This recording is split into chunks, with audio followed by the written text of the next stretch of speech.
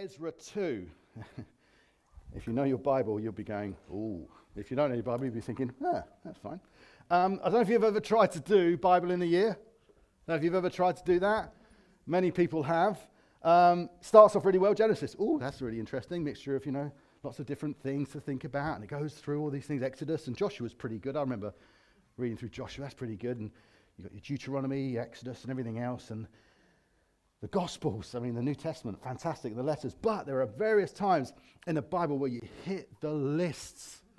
You know the ones, right? You hit the list and you go, oh my word.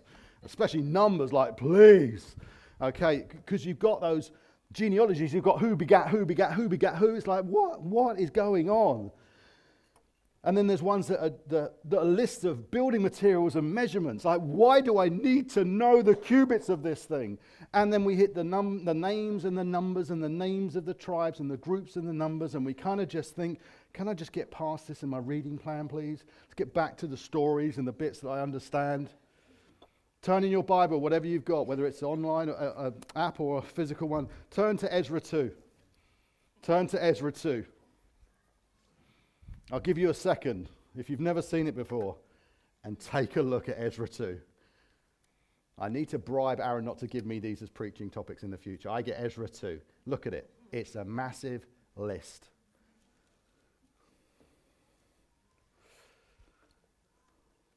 Many preachers navigate around this one. I watched a 4-hour video the other day. I watched 2.5 hours of it. On the 2.5 hour point, or 2 hour mark, he hit Ezra 2 and he skipped it. I was waiting thinking this will help me, this will be great. I'm just building, I think I'll watch the whole thing, it'll build me up, I'll be ready. And literally goes Ezra 1, blah, blah, blah. Anyway, Ezra 3, I'm like, no! Just listen to you for 2 hours and you skipped it. And if you're not careful, you could read studies on Ezra 2 and you could come to the end of it and they would just tell you lots of things about the list and how the list was formed and the fact the list differs from other lists, but if you look at it close enough, you can explain it. And you just come out the back of it going, I got that, so what? So what? What does that mean? So this is not an easy one to research, but let's pause for a second. I got control. If not, you might have to click for me. There we go. 2 Timothy 3:16 says, all scripture is God-breathed and is useful for teaching, rebuking, correcting, and training in righteousness. And scripture contains these lists. And so, we need to push in. And we need to ask, well, if it's here, why is it here? It's here because lists matter. Lists matter. I'm sure most of you know the film Schindler's List, right? Most of us will know it. If not, I'd strongly suggest you take a deep breath and watch it. It's based on a true story, Schindler's List. It's actually based on a historical novel which was called Schindler's Ark that got then turned into a film called Schindler's List. In essence, it's a true story. It's been, rewritten to kind of make it a movie. But it's the story of Oskar Schindler. He was a German industrialist and he owned an enamelware factory. The truth about Schindler was he was a fairly mercenary businessman. He was a businessman. He wanted to run a business and make money, and he had a factory in Poland. And he was using captured Jews, captured by the Nazis, as his workers because they were the cheapest workers he could get. And he knew if he could employ hundreds of them, so he did, he could do things with very, very cheap labor because they were essentially enslaved. And if you know the film and the story is true, he began to grow in affection towards them as he got to know them. And as the war intensified, his factory, which was an enamelware factory, was likely to be shut down. It doesn't help the war effort. Enamelware is not a big thing in wars. So as the war effort got more intensive, we're going to shut that. They heard it's going to get shut down. And they knew if it was shut down, what would likely happen to those Jewish workers. They would be taken off to concentration camps and likely killed. So they hatched a plan together to turn it into a munitions factory to make rocket grenades, anti-tank grenades. Because they knew if they could do that, they wouldn't get shut down. And they asked that it would be moved to a safer location inside Germany, because he knew that also would mean that he was protected, the people who worked for him were protected. And so the factory was moved into Germany. But in 1944, one of his Jewish members of staff, who's actually kind of the guy who's actually the hero of the story behind the scenes, a guy called Marcel Goldberg, he made the lists, not Schindler. He made at least 2, probably more, lists of people that would come to the new factory, and so receive that gift, which was a gift of survival. And it's rumored that Goldberg inflated the lists. Lots of the people on there had never worked in his factory before. They were people that they wanted to save. So they increased and increased and increased the list till it got to 1,200. They would survive in Schindler's factory, hence the novel is called Schindler's Ark. It takes them and it saves them from certain peril. The film is called Schindler's List, and like I say, it's actually Goldberg's list, Schindler's Ark.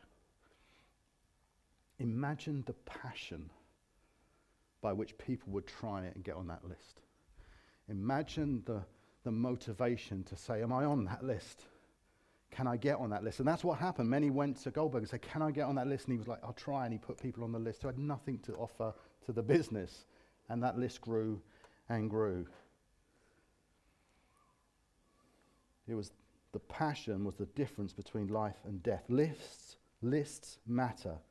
To be accurate, lists of people really, really matter.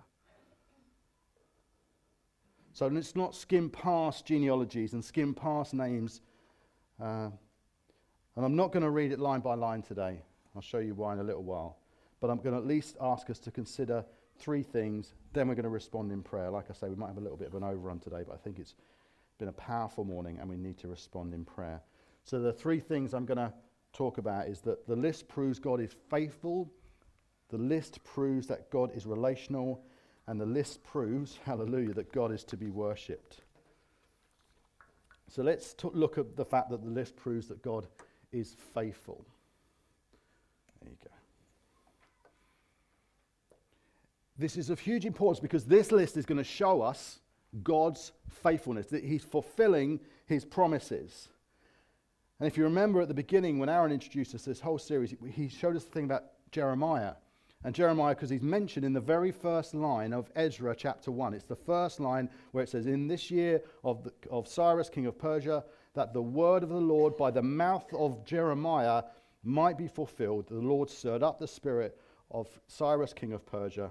And as you hopefully remember from recently, then he allowed them to come back, all the Jews to come back to Jerusalem and rebuild it.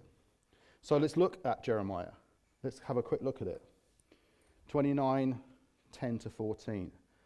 Thus says the Lord, when 70 years are completed for Babylon, so once they're in exile for 70 years, I will visit you, and I will fulfill to you my promise.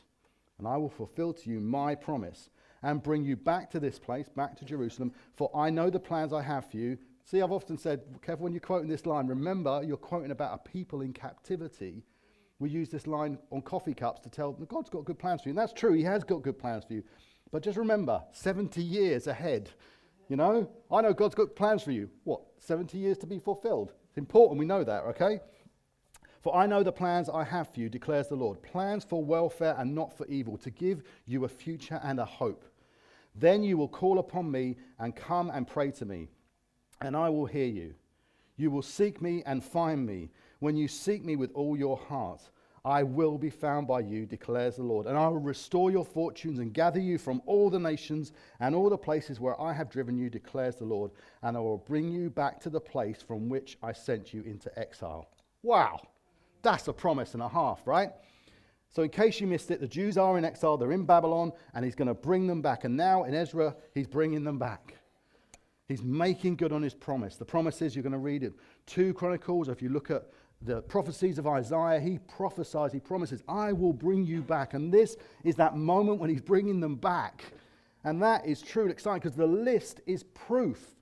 The list is evidence. The list is like detail. Look, it wasn't just something, there's names, there's numbers. This really, really happened. They were exiled for 70 years and he promises to pull them back, and he does.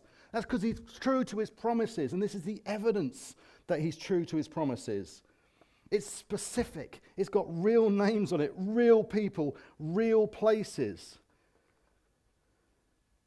The list is showing God's heart is for people.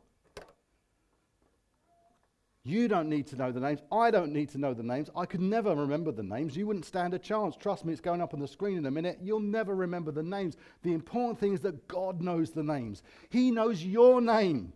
He knows your name. That's the thing. He knows their names. He knows their families. He knows the numbers of people in their families. He knows the towns they come from, the genealogies, and the hairs on their head. And so does he of you for those in Christ Jesus. You see, it's just showing God's heart. The reason it's in the Bible is not so we can read it out on a Sunday at church like a laundry list, because trust me, you will fall asleep if I was to read it out. It's to show God's heart is set on people, real people, specific people, on you and on me. And that's glorious, man. And it's more than a list, it's a foreshadowing of what we hear about Jesus Christ himself. Foreshadowing, it's like we read that and then we recognize it in Jesus, the Good Shepherd. God's nature is reflected in and lived out in Jesus. He who has seen me has seen the Father. And look at Jesus. He describes himself as a good shepherd. And we've got this amazing scripture in John 10, 2-1. This is Jesus speaking. By he who enters by the door is the shepherd of the sheep. To him the gatekeeper opens. The sheep hear his voice, and he calls his own sheep by name. Like, you can't get that into your excited part of your body, then I'm going to read it again till it does. He calls you in by name. Hallelujah. Thank you, Lorraine. More than admin. Hallelujah. And he leads them out. The sheep follow him, for they know his voice. Knowing you by name is huge. And the reality of Ezra is God saying, even in exile 70 years, I will not forget you. This isn't a temporary arrangement that you need to keep up. Once you're with me, I will not forget you. Hallelujah. Revelation 21:27 speaks of the Lamb's book of life. The names are written in the Lamb's book of life. Your name, if you've received Jesus Christ as your Lord and Savior, written in the Lamb's book of life. Feeling a bit low today? Your name is written in the Lamb's book of life. Frustrated by something or someone, things not going your way, your name is written in the Lamb's book of life. Disappointed by people, pulling yourself down, getting frustrated and angry with people and what they're doing, your name is written in the Lamb's book of life. Worried about life, death, where things are taking you, the state of the world, your name is written in the Lamb's book of life. God made promises to us all that whoever believes that Jesus died for their sins will receive eternal life. He's making good on that promise every single moment of every single day. He keeps making good as people get saved over and over again. Lists of people matter because God is a God of relationship. The list proves that God is relational. Up until recently, and I mean this is a genuine thing I'm shocked at, and I'm thinking, God moves in mysterious ways, his wonders to perform. I was terrible at remembering names. Absolutely awful. You could introduce someone to me, and within 9 seconds after being introduced, I'm staring at them thinking, I have no idea what your name is, and I'm so embarrassed. I can't remember who you are. Something has happened. It's a work of the Spirit, because I can name 80 Afghans with their complicated names. Shirazad and Matullah and Pacha and all these guys. I'm like walking up and saying hello. I'm thinking, I don't even know people I've known for years. I can't remember their names. How do I remember yours? And then I'm meeting all this wave of LST people. I'm thinking, I remember your names, Hannah Kirk. I remember your name. I know who you are, Jess. I know who you are. And that means something. Doesn't it, Yost? Doesn't it, Pete? It means something to know someone's name. It means there's more to this than church attender 426 of my life. You are known. When I say your name, I don't mean this by any ego of me at all. Some of you are thinking, what if he's going to say me? Because there's something in us that says, I wonder if he knows who I am. Because that signifies relationship. That signifies something more than a loose association. There's a warmth when someone says, how are you doing? How are you keeping? And then says your name at the end of that sentence. They say, how are you doing? You say, how are you doing, Benny? Something changed. There's a warmth in that moment. Hey, I got named. But there's something going on there that goes, I feel relational when you say my name. If you just said, all right, and some people, I used to do the terrible thing, which is, how you doing, mate? Because I don't know your name. There's something going on. It's more than an association. Naming you reflects a level of care, a level of value. Names on a list shows God is about real relationships. Those names meant they were known to God, valued by him as God's people. There's names and there's also critical roles. Now, I used to do a lot of stuff in conferences, and I used to help people with conferences, and I used to be part of a team that would support people doing those big conferences in parts of my life in the past. And at the end of the conference, someone would say, so I just want to thank the caterers, I want to thank the presenters, and I want to thank the speakers, and I want to thank the cleaning staff, and the list goes on, and we're standing there in the tech team going, if he doesn't say our name, we're going to explode. We've been here since 7 a.m, morning tech, we've been here since, well, you know, but we've been here working, and then he says, and especially tech, and we all go like, yes, he got tech! Because recognizing the groups of people and what they do, and I'm thankful I thank tech, otherwise it tends to be your mic will go dead. Amazing job today, thank you team. Don't touch that button, Gareth.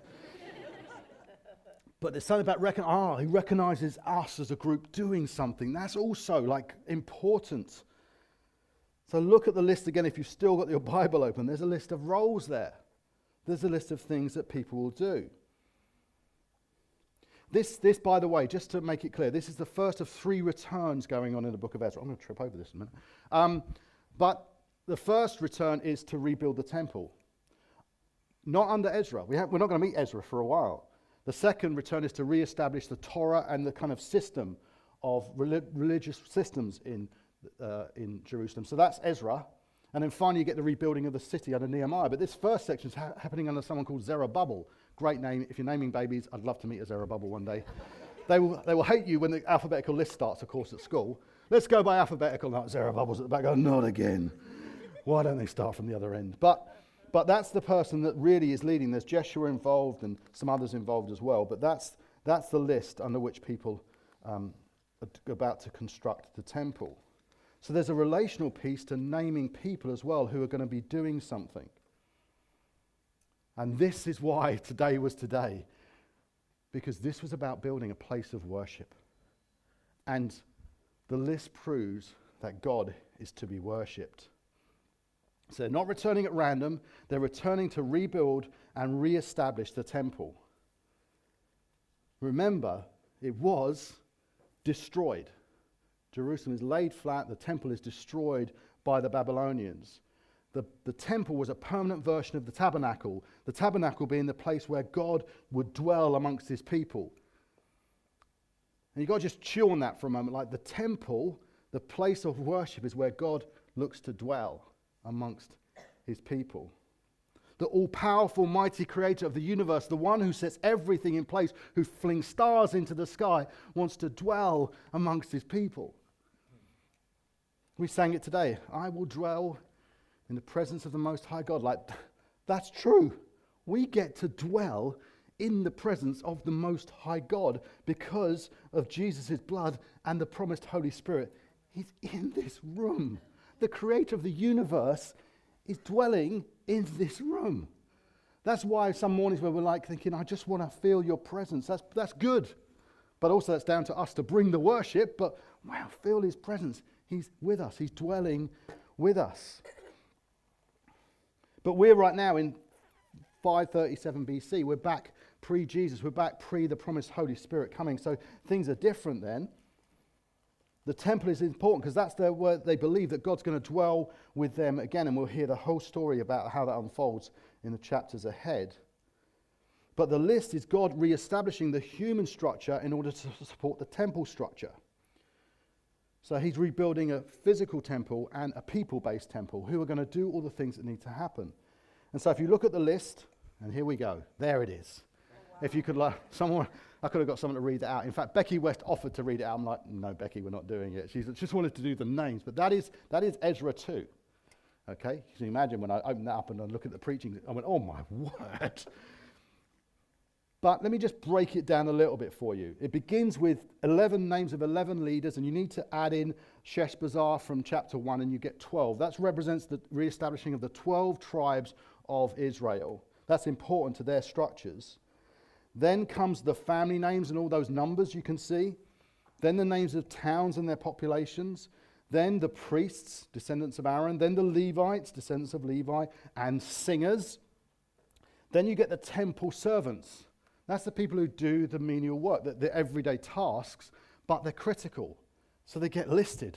They get named, their function gets named because they're what runs everything. And the actual translation of the word actually translates more like dedicated ones. I love that.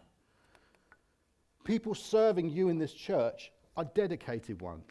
I think we should start calling that a dedicated ones meal, a dedicated ones gathering for all those who serve. Then you get the sons of Solomon in 55 to 58, his servants, the singers again, 59 to 63, those who could not produce family heritage, those that could not say where they came from. So because that would potentially defile the holiness of the people, they were kept away until they could do something no one understands, by the way. If you look at this thing in there that tells them how they get back in, no one quite knows what that is. But there was a way to kind of restore yourself. But for now, we can't tell your heritage, therefore you cannot be a priest inside the church. This reconstitution of the people is centered around the temple, and the temple is centered around worship. So when you look at all those chapters, Ezra 2 to 68, that's about a tenth of the people in there are actually related to worship. They are the priests, the singers, the servants of the temple. That's a huge percentage of the people. And you'll hear more about that in the coming weeks. One of the primary reasons for this list, this return from exile and this setting captives free to come back, is that if you understand the story, there's a lot of people, there's a lot of effort that's going to be needed to re-establish the place of worship. They had to walk for what was probably 60 to 70 days back from Babylon to Jerusalem, and they were coming back to rubble.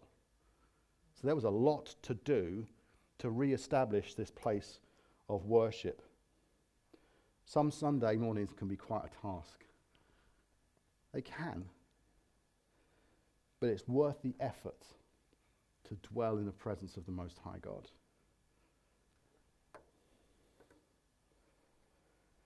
We sometimes turn up waiting to be stirred by the worship team.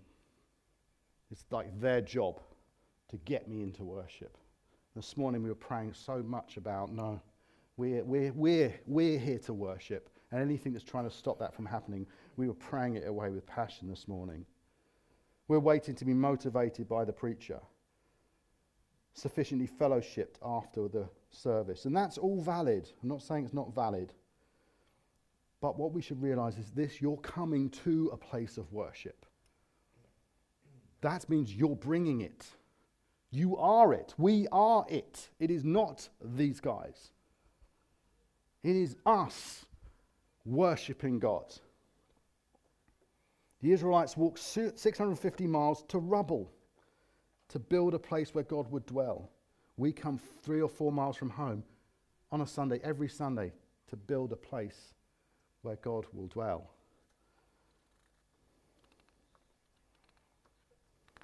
God loves to gather people. So here today we have priests, kind of a name you could give to me, but please don't call me priest or anything else. Just call me Andy. But we have priests, we have singers, we have temple servants making your tea and coffee. There's temple servants, dedicated ones out right there looking after your children right now. We've got tech here at 8:30 in the morning, building a place where we can come and worship, and the worship team themselves. The question is, why are we all here? Why are you here? Are we here to be entertained in a club of people that quite like each other and are quite nice? Or are we here to worship in a place where people love each other and are quite nice? We're here to worship, guys. We're here to worship. And it's good to see this church growing again, but we grow to worship. And I want to end with the biggest challenge, for me at least, in Ezra's list. It's the totals. Now, don't do the maths, it won't work, okay? But how many came back from Babylon to Jerusalem in the first return? If you add the numbers up and you do a little bit of research, 48,697. That's how many Jews were outside of Jerusalem, mostly in Babylon, and come back from around Persia, 49,000-ish, when King Cyrus makes that decree. How many Jews do you think were actually in exile at the time? Numbers say up to 1 million, which means only 50,000 come back of 1 million. 950,000 don't. 950,000 stay away in Babylon, a place of captivity, away from God's presence, away from the place of worship. Why? And the simple answer is, well, it's simple, but it's profound, probably. They get used to it. They get used to being away from God. They get used to the world in which they're in captivity. And I think this isn't so bad. Why would I go over there where there's effort needed to bring worship to God when I can stay here and pretty much do the Matrix thing? I can't remember if it's the red pill or the blue pill anymore, if you know that film. That has profound implications for how we rebuild the church post-COVID. Because many of us, thankfully you're here today, but many of us became used to being away. Used to not worshipping together. Used to thinking Sunday morning is now not like, oh, kids, put your coat on, get your coat on. Where's my phone? Where's my phone? Where's my phone? That was a lot easier, wasn't it? You could put a nice shirt on and have your underpants on. No one would know. Never do that in church, please. But many have got used to not being at church. It was just too much effort, so they now do other things. They go and do sports on a Sunday morning. They do 1 hour of worship and then they're listening to an online service at a distance, and then they fly off. Some still do that.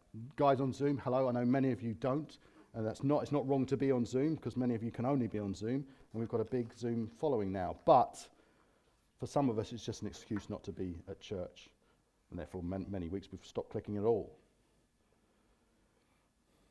But I'm talking to those who just don't come to church anymore, and you know them, and I want you to be praying for them to come back and taste and see what it means to be in the house of God, where God is pleased to dwell. What it's like to worship like we worshiped this morning. Pray for them. But this and the whole issue of lists, from the beginning reference I made to Schindler, right through to Ezra's list, and the most important list, the list of all eternity, which is the Lamb's Book of Life, all those lists, 50,000 versus 950,000, reminds us, like those Babylonian Jews that remain, there is a whole world out there of people living in captivity and not even recognizing that's where they are, and are comfortable away from the presence of God. And that's the road to hell. Because they don't know Jesus, they don't know God, and it's our job and our responsibility to tell them. They don't know, like Schindler's List, that I want to be on that Lamb's Book of Life list, because no one's told them about it. They don't know what we mean by it. But it's the most important list of eternity, to be on that list. So we have a burden on us to tell them about it. A burden on us to help introduce them to Jesus Christ and tell them that He will put you on that list. He will save you from the consequences of your eternal sin. It's a calling on us. It's hard to hear and it's hard to do, but we're called to tell people about Jesus, to tell them that there is a way to God, life eternal with God. And there's only one other way, life eternal without Him. And therefore you want to be on this list. Amen? So I want us to respond in prayer. I'm going to take about five minutes or so. Yeah, I was going to get the worship team back up, but I think they've done what we needed to do today, so I'm not going to do that. I'm just going to give us some time in prayer, and then I'm going to probably pray over us. But there's two areas of prayer I want to offer out. We've got an amazing prayer team here, by the way. Really great bunch of people who want to pray with you. But I want to first of all ask them if there's anyone that wants to be prayed for to say, look, I don't know if I'm really on in that Lamb's Book of Life. I don't know if I am. You're telling me about it, you're telling me about Jesus. I'm thinking, well, I don't really know if I know him. I don't really know if I'm on that list. Then I'd ask you to be prayed for today. And this will take a moment of courage. But this is the most important thing.